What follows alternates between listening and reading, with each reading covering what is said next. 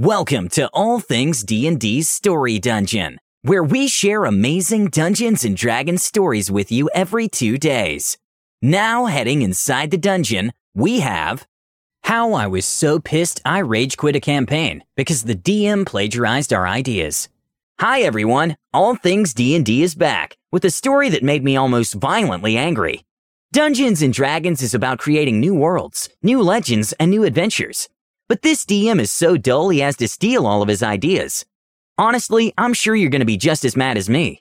I can't even imagine how angry the comments section will be after everyone listens to this.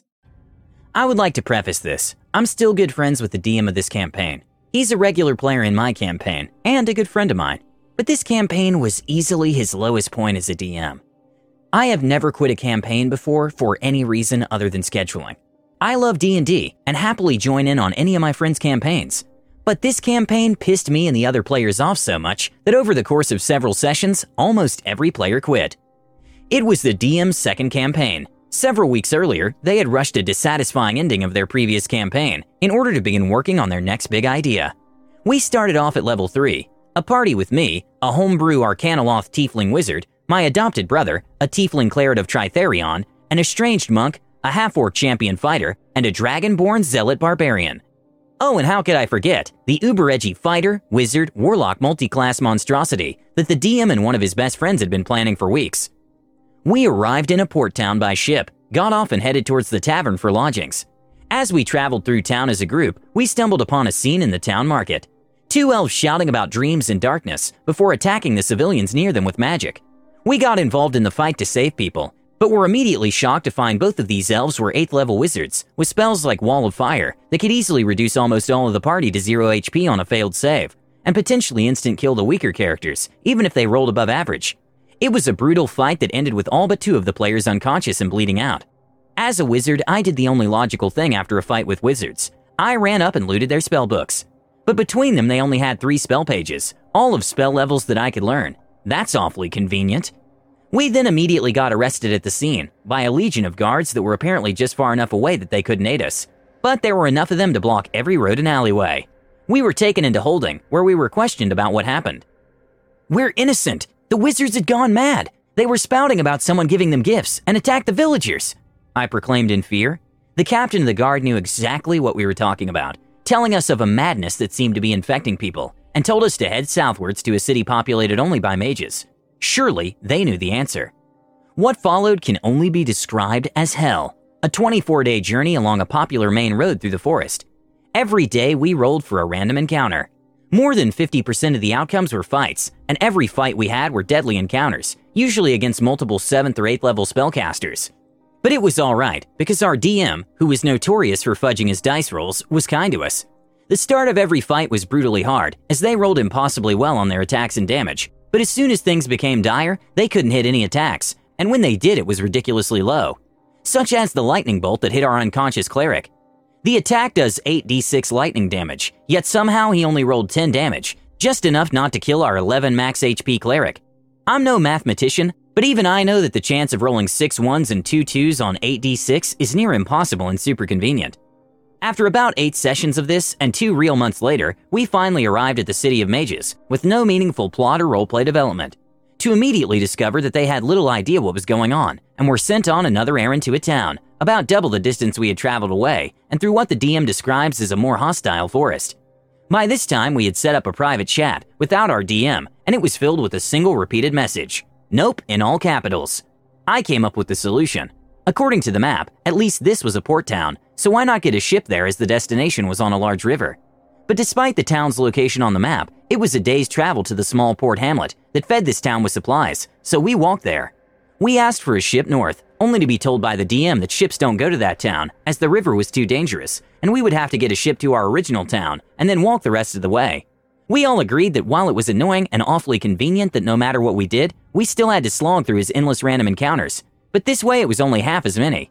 But on board the ship, the DM topped it. On one of the days of travel, I noticed something lurking in the hold of the ship, a shadow that sent a chill down my spine. Curious, I gathered the party and headed down into the hold, where I maneuvered light to force a confrontation with the strange clawed shadow creature that was hiding down there. It rose up from the shadows. In common, it growled, "So hungry, must feed," and ran at us.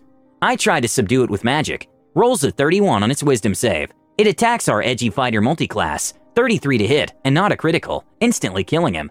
It then attacked our barbarian for some 20-something to hit, as our DM laughed because he said, rolled badly on the attack, and downed our barbarian. Conveniently enough, a single damage short of instantly killing him. Where have I seen that before? So we're fighting our DM's homebrewed monster as level 3 players, with no adequate description to show us that we should not be fighting it. It has a plus 11 wisdom save, at least a plus 14 to hit on a multi-attack that can do 60 damage per hit. We legged it out of the cargo hold, leaving our barbarian to die. The DM had him roll saving throws and he was stable. We told the crew, who turned out to be a synchronized acrobatics crew of swashbucklers, who flipped and hopped themselves into the hold, to find our barbarian stable and our edgy fighter dead. We took them up top, confused as to why the creature had not fed on the bodies after we left, healed the barbarian, and began a ceremony for our dead fighter, who simply woke up in the middle of the ceremony.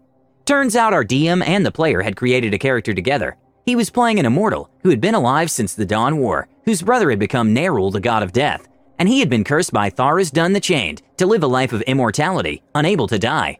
Now robbed of agency and the roleplay of losing a companion, our party was pissed. Our Grave Domain cleric stood there and proclaimed, "You are a grand violation to the natural order and have foul magic sustaining you," and killed him again. The crew arrested him, likely as punishment for player versus player conflict. When he resurrected again, I told him to part ways, or I would find a way to ensure he lived forever 6 feet under. Shortly after this, I quit, as the DM interrupted us in the middle of our first meaningful roleplay with a rogue who tried to kill one of us. The rogue ran for a few minutes before we outsmarted him, cutting him off, but he conveniently had Dimension Door prepared to escape. So he was a 7th level spellcaster and a 7th level rogue with 4d6 extra sneak attack, potentially a 17th level arcane trickster. Fair and balanced. When I left, so did our cleric, our fighter, our monk, and our barbarian. The player playing his multi-class monstrosity brought in a new character, and the campaign went on after the DM found some new players. But this isn't where it ended. Nope. I sat in on the Discord on occasion, when I had little else to do. I watched as he copied a gauntlet-type arena straight from my campaign, even using the same description of transmutation runes that changed the battle each round to suit the monsters I threw at my party. But instead of themed monsters, it was just DMPC characters with much higher class levels than the players that made it impossible for them to win. So it made no sense to have the themed battles. I watched another player quit after the DM continued to rule that Fog Cloud was a light mist that people could see through, target you through, and follow you through. But it all came to a head in one scene when the party finally arrived at the town in the north the wizards had sent us to. For background, the player who was playing the immortal multi-class monstrosity had been DMing his own campaign, and for the last 2 months, we had been tasked with protecting an ambassador from a far-off kingdom ruled by magic. The twist was that this ambassador was actually a lich, who had risen to power in a kingdom that resided outside of morality.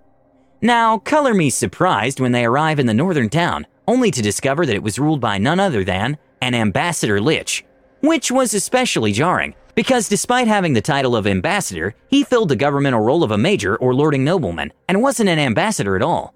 The campaign ended there after the player took the DM into another chat, told him to stop plagiarizing everyone else's campaigns, and left the Discord. We sat there in dead silence for minutes as he tried to justify it as an original idea, just sessions after I had told him off for stealing content from my campaign. Thanks for listening to All Things D&D's Story Dungeon. We'd love to have you subscribe and review us on iTunes and Spotify. Catch our new episode exactly after 2 days. Until next time.